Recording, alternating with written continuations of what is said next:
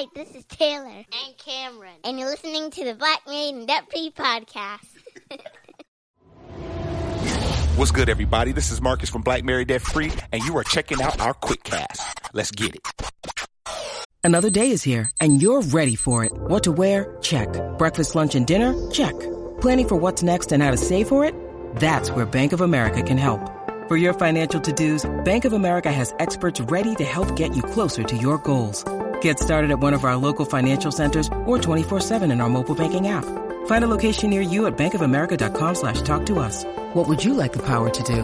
Mobile banking requires downloading the app and is only available for select devices. Message and data rates may apply. Bank of America N.A., member FDIC. When you need mealtime inspiration, it's worth shopping Kroger, where you'll find over 30,000 mouth-watering choices that excite your inner foodie. And no matter what tasty choice you make, you'll enjoy our everyday low prices, plus extra ways to save, like digital coupons worth over $600 each week. You can also save up to $1 off per gallon at the pump with fuel points. More savings and more inspiring flavors make shopping Kroger worth it every time. Kroger, fresh for everyone. Fuel restrictions apply.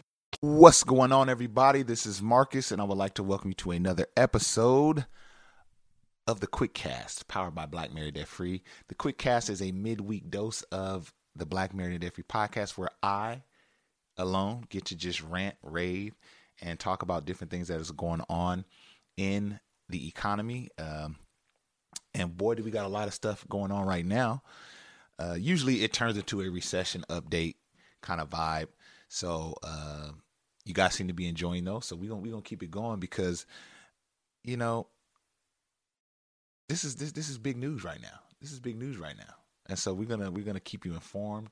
I like to call this your number one spot for housing crash and recession updates. This is your number one spot, and we're gonna lean in to the recession. If you saw my follow us on Instagram. First of all, if you don't, you're missing out. But if you do follow us on Instagram, you saw my post today talking about the opportunity that will come during and coming out of the recession. And the fact that we need to lean in to the recession. And that may sound oxymoronic when you're looking at headlines like the one we have today. Matter of fact, while I got you here, let me change my little title. You know what I mean? But if you're looking at the cover art of this YouTube clip, if you're listening to us on YouTube, you see that it's all bad. Stock market losses wipe out $9 trillion from American wealth. Yes, you heard me correctly. Stock market losses wipe out $9 trillion from American wealth, and we're going to be talking about that. But with that, I'm going to be highlighting why this is the best time for you to get in. Yes, you heard me correctly. I think this is the best time for us, me included, not just you. I would never tell you guys to do something that I'm not doing, or I would never encourage folks to do something that I'm not doing. But I think this is the best time for us to get in. And I'm going to be explaining why. But before I do that, if you're watching this on YouTube, do us a huge favor, like, subscribe. If you're listening to this on your favorite podcast platform, you got to do us a solid. Go and leave us a 5-star review. Let us know in the review section, hey, Marcus, hey, Shira, hey, Black Married Debt Free, I appreciate what you guys are doing. Keep it up. And go ahead and drop the 5-star review, because that helps to make us more visible. So really, really, really, if you could do that, we would truly appreciate it. But let's get straight into it. I'm gonna pull it up on my screen here so you guys can see. So it says stock market losses wipe out $9 trillion from American wealth. Here are some of the key points that I want you guys to take away. American holdings of corporate equities and mutual fund shares fell to $33 trillion at the end of the second quarter, down from $42 trillion at the start of the year. With major market indexes falling further since July. Experts say losses from financial markets could total $9.5 trillion to $10 trillion. Economists say the drops could add pressure to Americans' balance sheets and possibly hurting spending. So if you know, some of you already know what I'm going to say. It's going to get worse. These things are economic indicators that tell us that the worst is still ahead. Here's something I do want to point out, that the top 10% are the biggest losers in this, because they hold much of the stock market. I'm going to find that statistic here. So it says the top 10% of Americans have lost over $8 trillion in the stock market, which is very interesting that we're at around $9 trillion. We may be at $10 trillion, and the top 10% have lost 8 of the $9 trillion thus far, which is insane. That just shows you how much they hold. But yeah, it's going to be a bloodbath. As we know, the markets have not been doing well. But I'm here to tell you that means nothing but opportunity for you and for me, for people like us. This is the opportunity for us to get in, because to some, and to those top 10% that have much of their wealth tied up in the stock market, it's a bad thing, right? Because they're losing money. But if you don't have much of your wealth tied up in the stock market, or if you've been wanting to get into the stock market, or if you want to double down and really see growth in the stock market, now is the time, because the stocks are on sale. They're on sale now. If you walk into a Walmart and you've been wanting to grab a few things, you know what I mean? You've been seeing a big screen TV, right? You've been watching the prices on the big screen TVs, and they're just above your budget. You couldn't get in on them. And then Black Friday rolls around, right? Or some big sale rolls around, and they're lower. They're reduced. The prices are 20%, 30% off. Do you not invest in the TV that you've been monitoring and you've been waiting for a price cut? Do you walk away from Walmart? Do you say, man, that's correct, man, Walmart, them prices is too low, man, I'm up out of here? Do you do that? Or do you double down? Do you grab the TV? Do you maybe grab multiple TVs, right? I mean, hey, we on sale now. Well, in the same way that makes sense, it also makes sense that when the stock market is having a down tick, and when prices are lower on some of the world's greatest companies, now would be the time to get in. See, a lot of times we see the headlines of GameStop's up, or this stock is up, Google is doing exceptional, or insert any, Apple, Netflix, Tesla. We see the headlines of how good these are doing. And all that means is that the price per share for each company is higher, right? And we see that and we're like, man, I should have got in on that, man. Why didn't I get in on that? Well, to get in at that point, you would be getting in at what they call the top of the market. You'd be getting in at the high point. And so we always say to ourselves, man, if it was just low, I should have got in when it was lower. Well, this is the lower. This is the lower. This is the lower right here. Take Google and Apple, for instance. They had stock splits this year. So for the first time in a long time, and yeah, a split is, that's another topic, but like, let's say if a share is going for $1,000 and then they split it into tens or whatever. So now if you had one share at $1,000, you don't lose shares because they've been split. You still have 10 shares at $100, right? So hopefully that makes sense. Well, both those companies had stock splits this year. So if you're just coming in, let's just say you're just coming in now, and you look at Google. Let's look at Google's how much they're going for a share right now. Like, let's say you weren't even conscious of the split, right? You're just a newbie investor, and you just want to get in on Google, right? You know nothing about the split. You never had shares of Google before. Right now, today, well, Google's actually up slightly, but Google's going for $100 a share. And I looked last night, and it was at around 90. I think it was at around $95 yesterday. I should have got in yesterday. But anyway, it's at $100 a share. $100 a share for Google. That's incredible. And it's actually up today, but it had been down.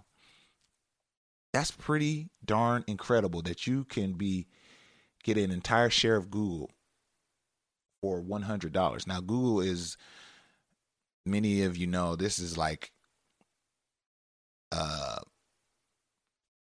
one of the top companies in the world, right? And it's very unique in that it can do things that other companies just can't do.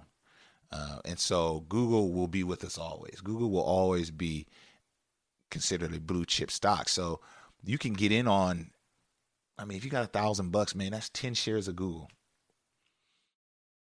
So what's the significance of that? The significance is as the market begins to correct, and it may and most likely will get worse before it gets better.